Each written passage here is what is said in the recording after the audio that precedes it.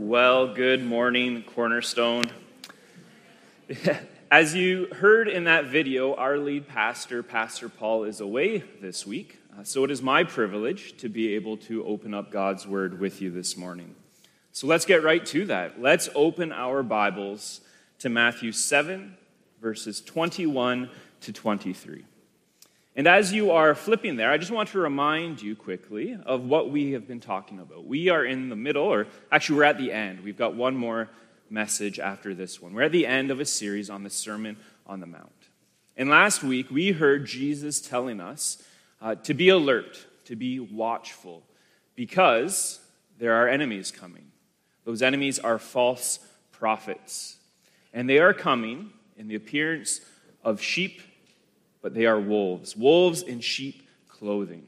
Right? There's very real enemies out there, and they exist within the church, and we need to be alert, and we need to be on guard. Well, the challenge of that is to keep our eyes up and to be looking out there, right? To be alert, on guard. Well, in today's text, we're going to hear another warning. But this warning isn't to keep your eyes up and out there.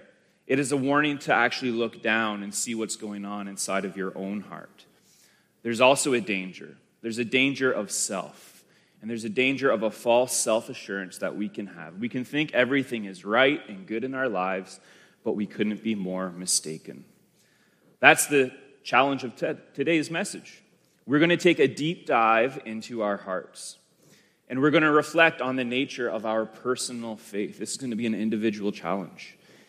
And I'll be honest, some of you are likely to be deeply uncomfortable as a result of this. You're going to recognize that perhaps you have been trusting in some things that are not sufficient to save you. They might be good things, but they are not saving things when they are left on their own. And it's a scary text, because it is a text that's going to speak to us about everlasting judgment. The idea that if we get this wrong, we could stand condemned and not even know it. And maybe this sounds extreme. Maybe this sounds heavy for the message that the youth pastor gets to bring. But it's a message we need to hear. And I'm not alone in thinking this is an extreme message. In fact, Dr. Martin Lloyd-Jones, the great preacher, describes our text with these words. These surely are in many ways the most solemn and solemnizing words ever uttered in this world, not only by any man, but even by the Son of God himself. Right? Those are heavy words. And if that doesn't stir you to want to pay close attention to what Jesus has for us this morning, I don't know what will. So let's look now. Let's look to God's word and see what he has for us in Matthew 7, verse 21 to 23. Not everyone who says to me, Lord, Lord, will enter the kingdom of heaven, but the one who does the will of my Father who is in heaven. On that day, many will say to me, Lord, Lord, did we not prophesy in your name, and cast out demons in your name, and do many mighty works in your name? And then I will declare to them, I never knew you. Depart from me, you workers of lawlessness. This is the word of the Lord. Thanks be to God. Do you find these words unsettling? Perhaps you should, because Jesus is here addressing people just like you and just like me. These are men and women who call Jesus Lord, and they're even involved in doing mighty works in his name. These are men and women who have zero doubt that they are a saved people. They are self-identifying as members of God's family. But it is to these self-assured people that Jesus says, I never knew you. See now why Lloyd-Jones thinks these are the most solemn words ever spoken in all of human history? Well, because we do not want these words to be spoken to anyone in this room, let's dive into the text. Let's unpack it together and see what we can learn. And we're going to do that first by just exploring three things that this text teaches us, three base truths. And the first of those is that a day of judgment is coming. Right? This is implicit in the text. It says, many will say to me on that day. What is that day that we're talking about? It is the day of judgment, when all of humanity will stand before the Lord and be judged. And it's very possible that you might think that this should just be self-explanatory, that a day of judgment is coming. If you've been coming to Cornerstone, that's a pretty basic teaching that you would have heard here many times before. But unfortunately, it doesn't go without saying. The unfortunate truth is that there are many Christians who have begun to deny it. These are pockets of Christianity that would teach that Jesus is love and nothing but love, and that he accepts and saves absolutely everybody. Right? These are the people who will champion verses like John chapter 12, verse 47, where Jesus says, "If anyone hears my words and does not keep them, I do not judge him. For I did not come to judge the world, but to save the world." Right, that's good news. It is good news. However, if we were to take that and isolate it from the rest of Scripture, we would be confused. In fact, all we need to do is keep on reading to the very next verse. That's what John 12:47 says. Look at what verse 48 says. "The one who rejects me and does not receive my word has a judge. The word that I have spoken will judge him on the last day." Right, here's the simple truth. If you are a whole Bible reader, you are going to be consistently confronted with the idea that a day of judgment is coming. That one day we will all stand before the Lord and we will be separated to the right and to the left. Those who are on the right will inherit eternal life, and those who are on the left will inherit eternal punishment. Right? We get this teaching from the very first pages of our Scriptures, and we see it on the very last pages of our Scriptures. And understanding this is absolutely essential if we are to understand the gospel, if we are to understand our Bible, and if we are to understand this series that we've just been working through. The Sermon on the Mount makes zero sense if judgment is not a reality. If this life is all there is, then everything that Jesus taught us doesn't really make a lot of sense. Right? If there is no kingdom of heaven, then why wouldn't we be storing up treasures in this life? If there is no judgment, then why wouldn't I return evil for evil? Why wouldn't I get what I think is rightfully mine and live my best life now, no matter the cost? Right? We might as well just be selfish creatures like the other animals and worry only about our own concerns. But as it is, we don't live this way. And we don't live this way because we know a day of judgment is coming. We know there is a day where there will be justice and there will be recompense. We know this. But here's a question for you. You know this up here. At least I hope you know this up here. You've come to understand it now. But do you know it down here? Do you live like it is true? Has this series on the Sermon on the Mount, has Jesus' words changed you? Has it made you rethink the way that you are doing marriage? Has it changed the way you do finances? Has it turned you into a more forgiving, a more merciful, and a more meek individual? Because this is what the sermon is designed to do. It is designed to transform us from the inside out. And if it hasn't been doing that for you, then you need to cry out to God. And you need to ask that it would, because a day of judgment is coming. And on that day, you don't want to just be self-assured. You want to be guaranteed that you belong to the family of God. You want to look like Jesus' people. Now, unfortunately, Jesus is speaking these words at the tail end of the Sermon on the Mount because some people were assured. They thought they knew it, but it was a false assurance, a false self-assurance. They were trusting in things that were not able to save them. So we're going to turn to those. Jesus gives us two warnings. So the second thing that Jesus teaches us, and the first warning he gives, is that mere orthodoxy will not save you. Now, in case there's any confusion around this point, you think, wow, he's using fancy church words. It's true. Orthodoxy may seem like a strange word, but it's not all that complicated. Orthodoxy is just a word for right belief. The idea here is that right belief alone will not save you. Orthodoxy is great. It is 100% a wonderful thing. To be orthodox is to believe the words of Jesus. It is to believe the words of the apostles, and it is to believe the words that church history has passed down ever since Jesus and the apostles. Everyone in this room should desire to be orthodox.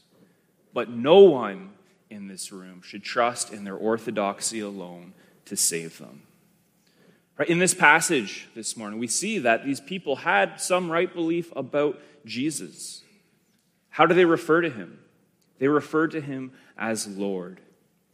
And not just as any other teacher or Lord, but they even double emphasize this. They call him Lord, Lord. This repetition is significant.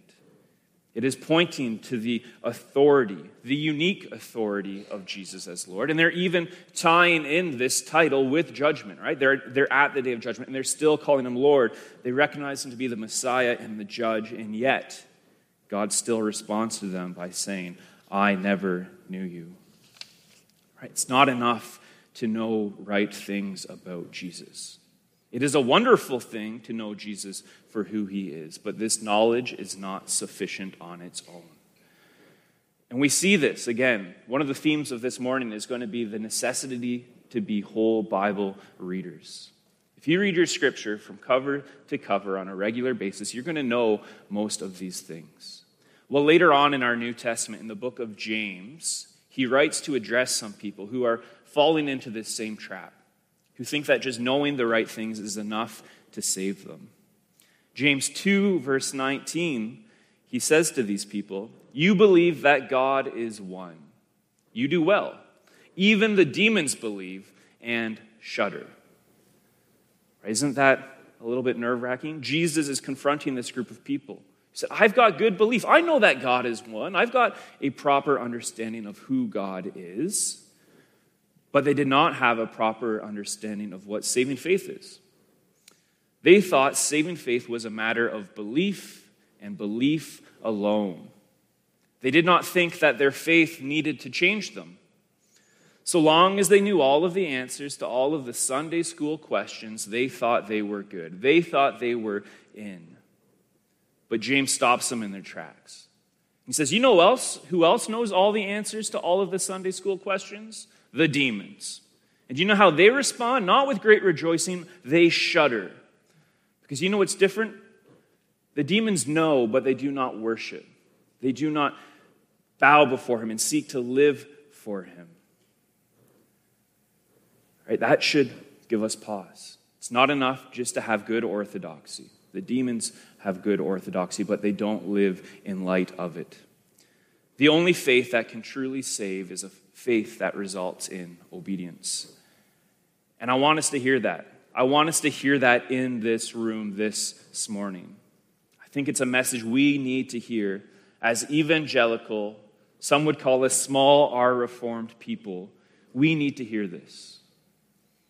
We could fall into this trap if we are not careful.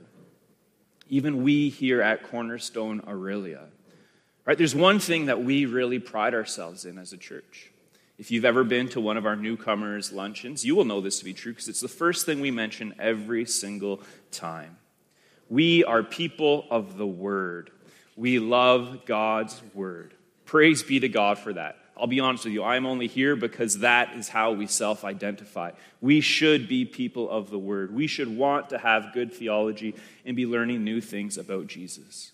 In this day and age, let's wave that flag high and let's wave it proud. Don't shy away from being known as a person of the book. Because being rooted in God's Word and having good theology is absolutely critical. But it can come with a danger. It can come with the danger of becoming puffed up and proud and growing complacent. And I see this time and time again. I see this firsthand as a youth pastor on a yearly basis as new students work their way up to junior high. I meet students all of the time who grew up in the church, who grew up memorizing Scripture, attending Sunday school, memorizing catechism around the family table. And they come to me in youth group in grade 6, and they know every single answer to every question I could ever throw at them. And they seem super spiritual, and they seem super spot on, almost to the point where I'm like, they don't even need me. Maybe I should sit at their feet. They could teach me a thing or two. These kids have it together. But the truth is, knowing all of the right answers does not necessarily mean we have it all together. Sometimes we can know right things, but our heart can be far. So to think that it's okay just to get by our answers is abundantly naive. We need to be looking at the heart. We need to be having real and honest conversations. Because, for example, if I were to just dedicate the next couple years of my life to studying books on brain surgery per se, I hope that none of you would actually trust me with a scalpel. Just lay down, like, you've read a few books, that's good. I trust you. No, there's a difference between knowing about a thing and actually being equipped to do a thing. But as I say that, let me be clear. Please don't stop doing catechism with your family. Please do not stop bringing them to church every Sunday. Don't stop reading the Bible with your toddlers, because these are good things. All I want to say to you is don't let that be all you do. Don't think it is sufficient for your children to know good things about Jesus. Give them opportunity to do good things for Jesus. Ask them about the nature of their faith. Look into their heart. Try and have open and honest conversations with your kids, so that as they learn new things and as you teach them new truths, if any of it seems odd or weird or unsettling to them, they can ask you about it. Because one of the things that is most heartbreaking about being a youth pastor is seeing those students who know all of the right things, who seem to have it all together, go off to college and university, and all of a sudden they've got an open door to all of their doubts. And those doubts come pouring out, and it devastates them. And they walk away from the Lord. And it is tragic, because we thought they were good. We thought they were fine because they knew the right answers. So make it your goal, parents. Make it your goal, children's ministry and youth volunteers, to raise well-rounded, authentic followers of Jesus. And not just children who know a lot of stuff about the Christian faith. Unless you think I'm just pointing the finger on this, I'm like, this is a danger for you guys. I want to say this is also a very real danger for myself. I can recall a season of my life where I struggled with this idea that orthodoxy and knowing good things would save me and be sufficient for me. I did my Bible school out in Saskatchewan at Briarcrest, and it was a wonderful time. I learned more in those 4 years than I had ever learned before about Jesus Christ. I was studying biblical studies. I had a minor in theology. Things were going good, right? Like it was in the thick of academia and Christian teaching. And I tricked myself into thinking that if I was scoring good grades in my school, then I was clearly in right relationship with the Lord. After all, if I get a 95% on my Synoptic Gospels paper, how could anyone argue that I don't know Jesus? How could they say I'm not in right relation? Like, look at this paper. Look at what I know about Jesus. But just because I was doing good at school did not mean I was doing good with the Lord, right? So even though I was maybe getting a 90% on my Bible study classes, if you had to pull back the curtains and examine the way I was doing on my brotherly love, I'd probably score about a 40. Even more to my shame, if you were to do a little analysis on my prayer life at the time, I was scoring a 30. But I was focusing all of my attention on my grades and my paper, and I thought just knowing Jesus as an object of academia was enough. I had neglected to serve him as Lord and worship him as Lord. So that's a very real danger. It's a danger for all of us who love books, who love learning and love a good theological debate. These are good things, but they can come with a danger. And it is a danger that has always existed. There's a wonderful book that everyone in this room should read, and it's not Pilgrim's Progress. Read that one, but I'm going to step away from Pilgrim's Progress today. I am going to challenge you to read Knowing God by J.I. Packer. If you were in our Life Together small group this summer, you know that I said I've got two favorite books. One of them was Life Together by Dietrich Bonhoeffer, and this one is Knowing God by J.I. Packer. This book helped me in the early days of my Christianity to become an Orthodox, Bible-believing Christian, to understand the nature of my faith. But I love this book because he addresses this problem. He says, hey, this is a book about knowing God, but it's not enough just to know about God. I want you to know God. I want you to have right relationship with him. So here's some of these marvelous advice, marvelous words that he starts off with. Here's what he says. To be preoccupied with getting theological knowledge as an end in itself, to approach Bible study with no higher a motive than a desire to know all the answers, is the direct route to a state of self-satisfied self-deception. We need to guard our hearts against such an attitude and pray to be kept from it. As we saw earlier, there can be no spiritual health without doctrinal knowledge, but it is equally true that there can be no spiritual health with it if it is sought for wrong purpose and valued by the wrong standard. Did you catch that last line?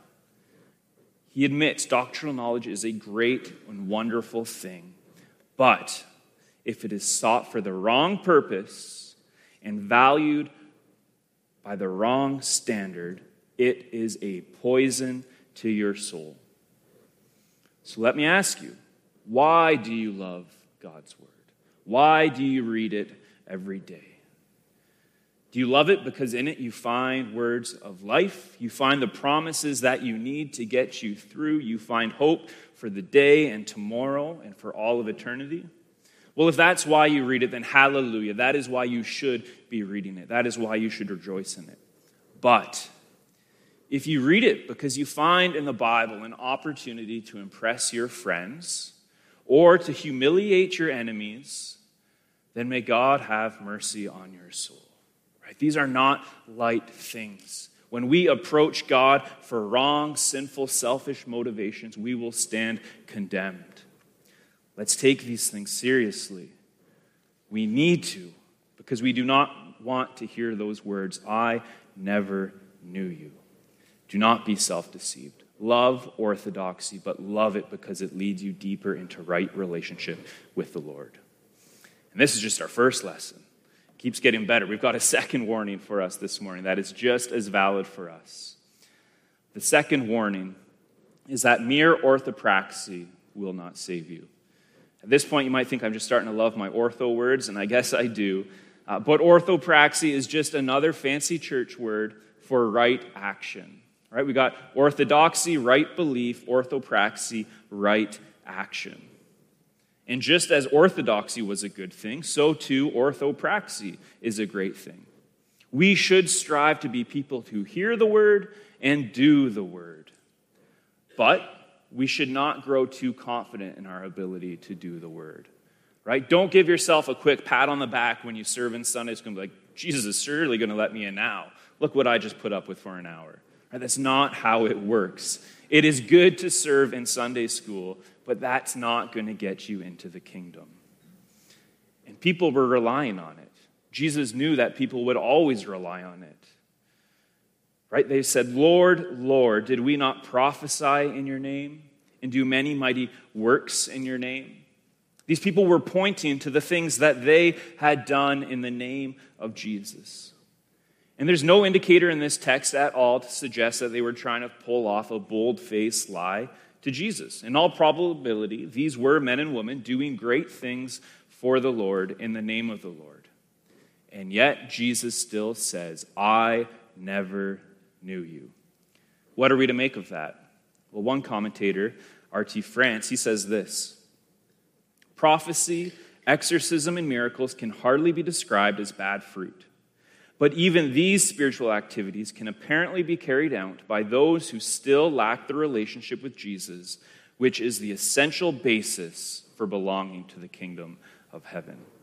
You can do good things without a relationship, and that will do nothing for you in getting into the kingdom of heaven. And once again, whole Bible reading will teach you this truth. Throughout the scriptures, we are going to find people who fall into this category, people who do things for Jesus and yet didn't know him. In fact, we were introduced to one of these people last week in Pastor Paul's sermon. He introduced us to the prophet Balaam. Do you remember him?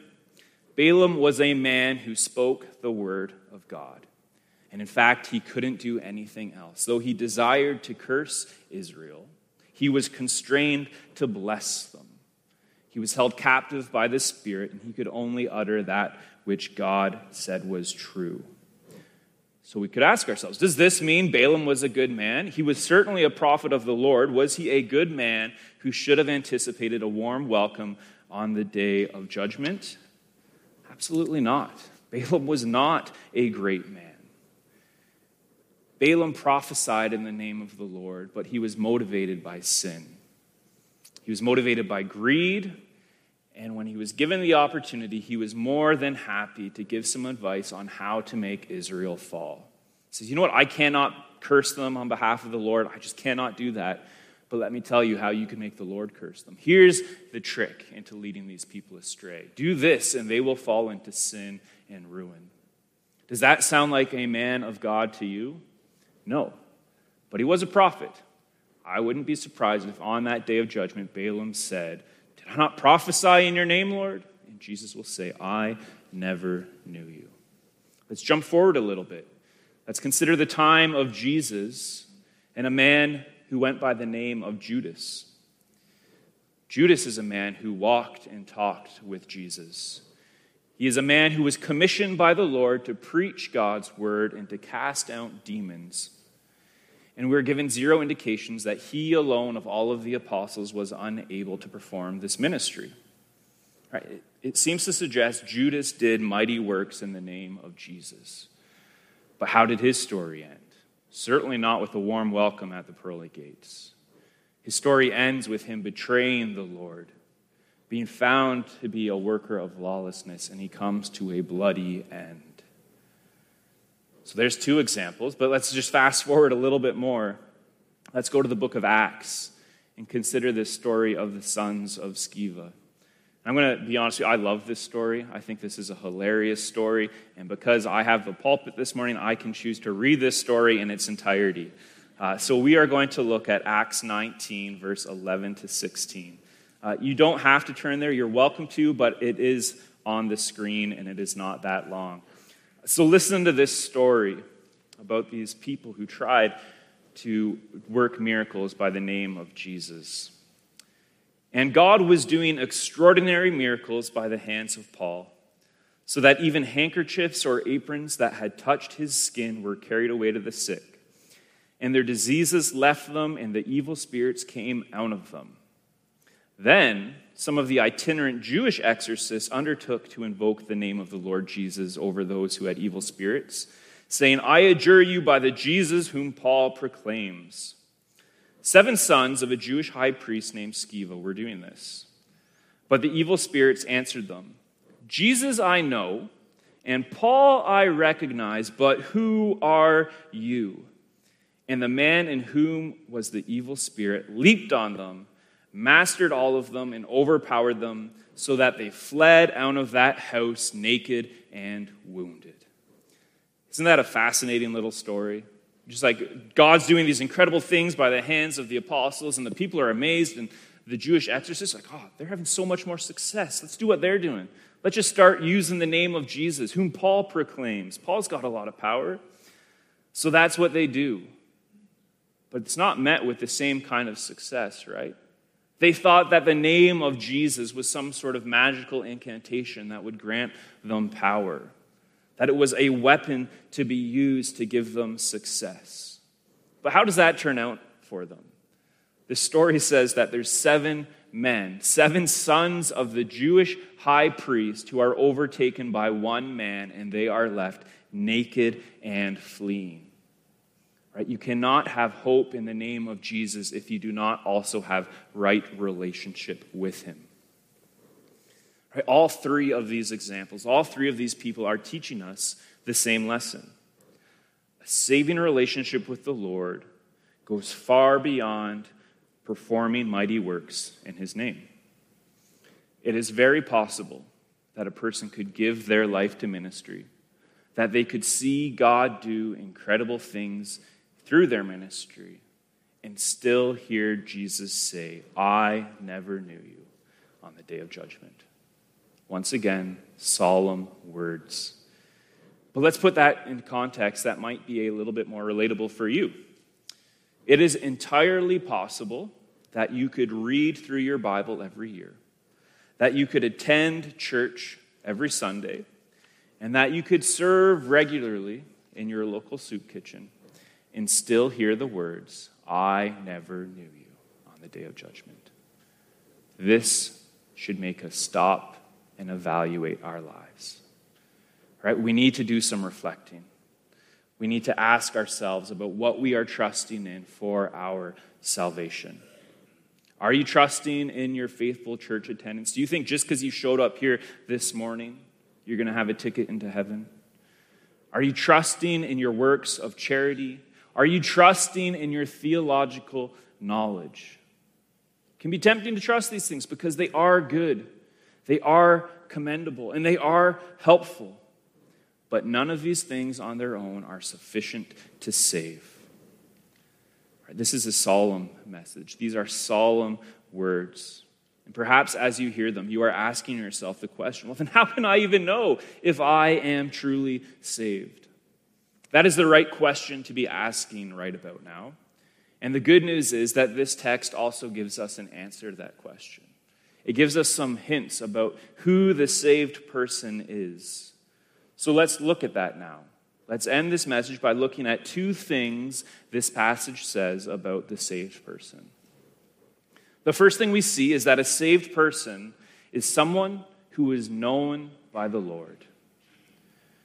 Right? When Jesus pronounced his guilty verdict, he does so by uttering the words, "I never knew you. Depart from me, you workers of lawlessness." Now, at first glance, that seems like a bit of an odd statement. Like, how can the Lord, who is omniscient, not know something? Does he mean, like, I've never met you before. I didn't know you even existed. How did you find your way here?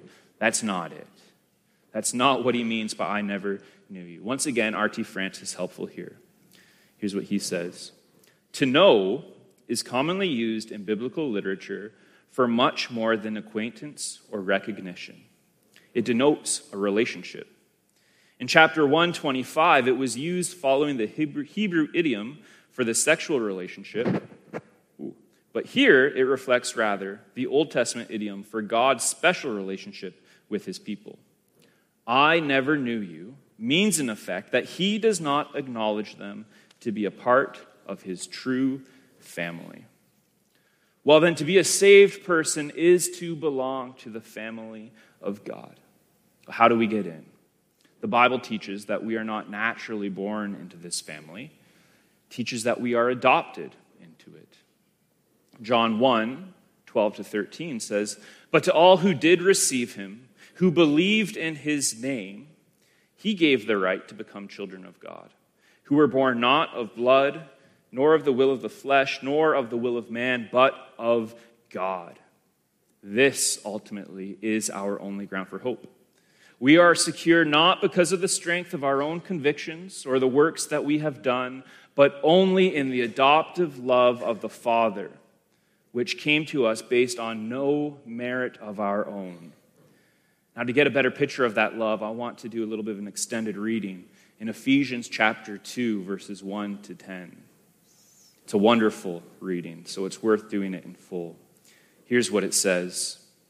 "And you were dead in the trespasses and sins in which you once walked, following the course of this world, following the prince of the power of the air, the spirit that is now at work in the sons of disobedience, among whom we all once lived in the passions of our flesh, carrying out the desires of the body and the mind, and were by nature children of wrath like the rest of mankind." Right? That's where we all were. That's where we are naturally. But God, being rich in mercy, because of the great love with which he loves us, even when we were dead in our trespasses, made us alive together with Christ. By grace you have been saved, and raised us up with him and seated us with him in the heavenly places in Christ Jesus, so that in the coming ages he might show the immeasurable riches of his grace and kindness towards us in Christ Jesus. For by grace you have been saved through faith, and this is not your own doing. It is the gift of God, not a result of works, so that no one may boast. For we are his workmanship, created in Christ Jesus for good works, which God prepared beforehand, that we should walk in them. Hearing all that? Works matter. We have been made to work for the Lord, but they aren't first. What comes first is the adoptive, loving mercy of God. And we need to hear that. We need to remind ourselves each and every day that we are a saved people only because of the great love with which he loves us. And this love was displayed to us by the coming of Jesus Christ. It was displayed in his life. It was displayed in his death and his resurrection and his intercession. He is God's love displayed to us. We are saved because of Christ and because of Christ alone. So lean into that. A couple weeks ago, Pastor Paul told us a story about a conversation he had with a dying man. Do you remember it? He knew that this man was not long for this world, so he just asked him, hypothetically, says, hey, when you pass away, let's say you find yourselves at the pearly gates, and they ask you, why should you come in? What will you say? Well, our natural response is want to talk about the things that we have done. I've always attended church. I've been a nice person. I help my neighbors out when they need it. Right? That's our gut reaction. When I talk to students about being baptized, and I just ask them about, again, why they believe they are saved and why they want to get baptized, probably 8 times out of 10, they want to go to those kind of answers. Like, oh, I know that I'm in right relation with the Lord because of this. It's like, no. We all know the gospel. We've heard it, but sometimes we fail to recognize how to apply it. So when Pastor Paul was having this conversation, he just stopped the man. He said, let me just remind you of what you should say. Don't tell the Lord what you have done, but tell the Lord and remind him what he has done. Plead Jesus and only Jesus. That is our hope. Don't be like the men and women in today's passage who sought entrance based on their many mighty works done in the name of Jesus. Declare his works and not your own. But do make sure you are working, because that is the second way that the saved person is described in this passage. A saved person, we are told, is obedient from the heart. We see this very clearly in verse 21. Not everyone who says to me, Lord, Lord, will enter the kingdom of heaven, but the one who does the will of my Father who is in heaven. So are you sitting here this morning unsure of your own salvation? Well, one of the questions you can ask yourself is, am I a person who does the will of my Father who is in heaven? And if you're not sure what that will is, the good news is that Christ came to us in part to make known what that will was. And he has just given us a sermon expounding that will. So we can look at the Sermon on the Mount and we can say, hey, does this look like me? Does it look like I have been clothed in the robes of Jesus? Lloyd Jones says much the same thing. Here's what he says when he's giving advice to his own people about when they're asking the question, am I truly saved? He says, the way to test yourself, the way to test any man is to look below the surface. Do not look at the apparent results. Do not look at the wonders and the marvels, but discover whether he conforms to the Beatitudes. Is he poor in spirit? Is he meek? Is he humble? Does he groan in his spirit as he sees the world? Is he a holy man of God? Those are the tests of the Beatitudes, the tests of the Sermon on the Mount. The man's character, the man's nature, not the appearance only, but the reality itself alone counts with God. Right? This is what a person who has been adopted into God's family looks like. And from the very beginning of this series, we have tried to make it very clear that the Sermon on the Mount is not an instruction manual on how we get into heaven, right? Orthopraxy will not save you. Doing these things will not save you. However, the Sermon on the Mount is the code of conduct for citizens of the kingdom. Jesus has pulled aside his disciples and says, hey, now that you're in, now that you are following me, now that I have adopted you into my family, this is what you will look like. This is what you will do. This is the mission that we are about. So we will look like the Beatitudes. and we will be obedient to the commands found throughout the sermon. So this morning you can ask yourself, does your life reflect all of the words that Jesus has just spoken? Are you striving to live your life in conformity with God's will? When you fall short of that, which you inevitably will, do you repent of your sins and seek to get back on that narrow way? Do you look to the Lord's help? Well, if that describes you, if you are striving and repenting again and again, then you can go home and you can rest easy, sleep like a baby, because your salvation is secure in Christ. You are leaning on him. You are trusting in him. And that's all you need to do. However, if looking like Jesus and obeying his will is pretty low on your priorities list, if you're much more concerned about career success or the health of your family, and Jesus is just something you do every Sunday, it's kind of a family tradition. If you're relying on things like church attendance or any other good deed, then you need to shudder. You need to be scared, because the only people who will have entrance into the kingdom are those who have been transformed and submitted themselves to the gospel of Jesus Christ. But there's good news.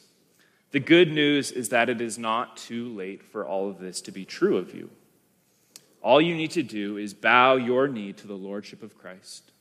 You need to repent of your sins, and you can receive the forgiveness that he offers you. You can be truly adopted into his family. You don't have to jump through any hoops to do it. You just need to come to him and bow before him and ask for what he offers.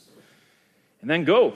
Go live your life in obedience to his will and continue to repent when you fall short, and trust that your salvation is secure because Christ is the perfect one.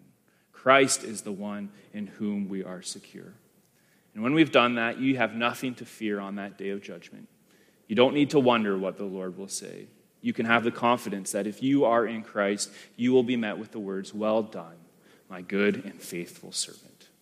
Thanks be to God that that is the hope we can have. Let's pray. Lord, you have confronted us in ways that we don't want to be confronted. It would be easier if you just left us in our sin, left us in our ignorance, because changing from these things can be hard.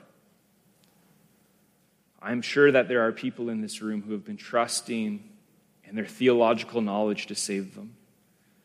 They think that if they can just answer the catechism on the day of judgment, they will be good, but you have told us that is not true.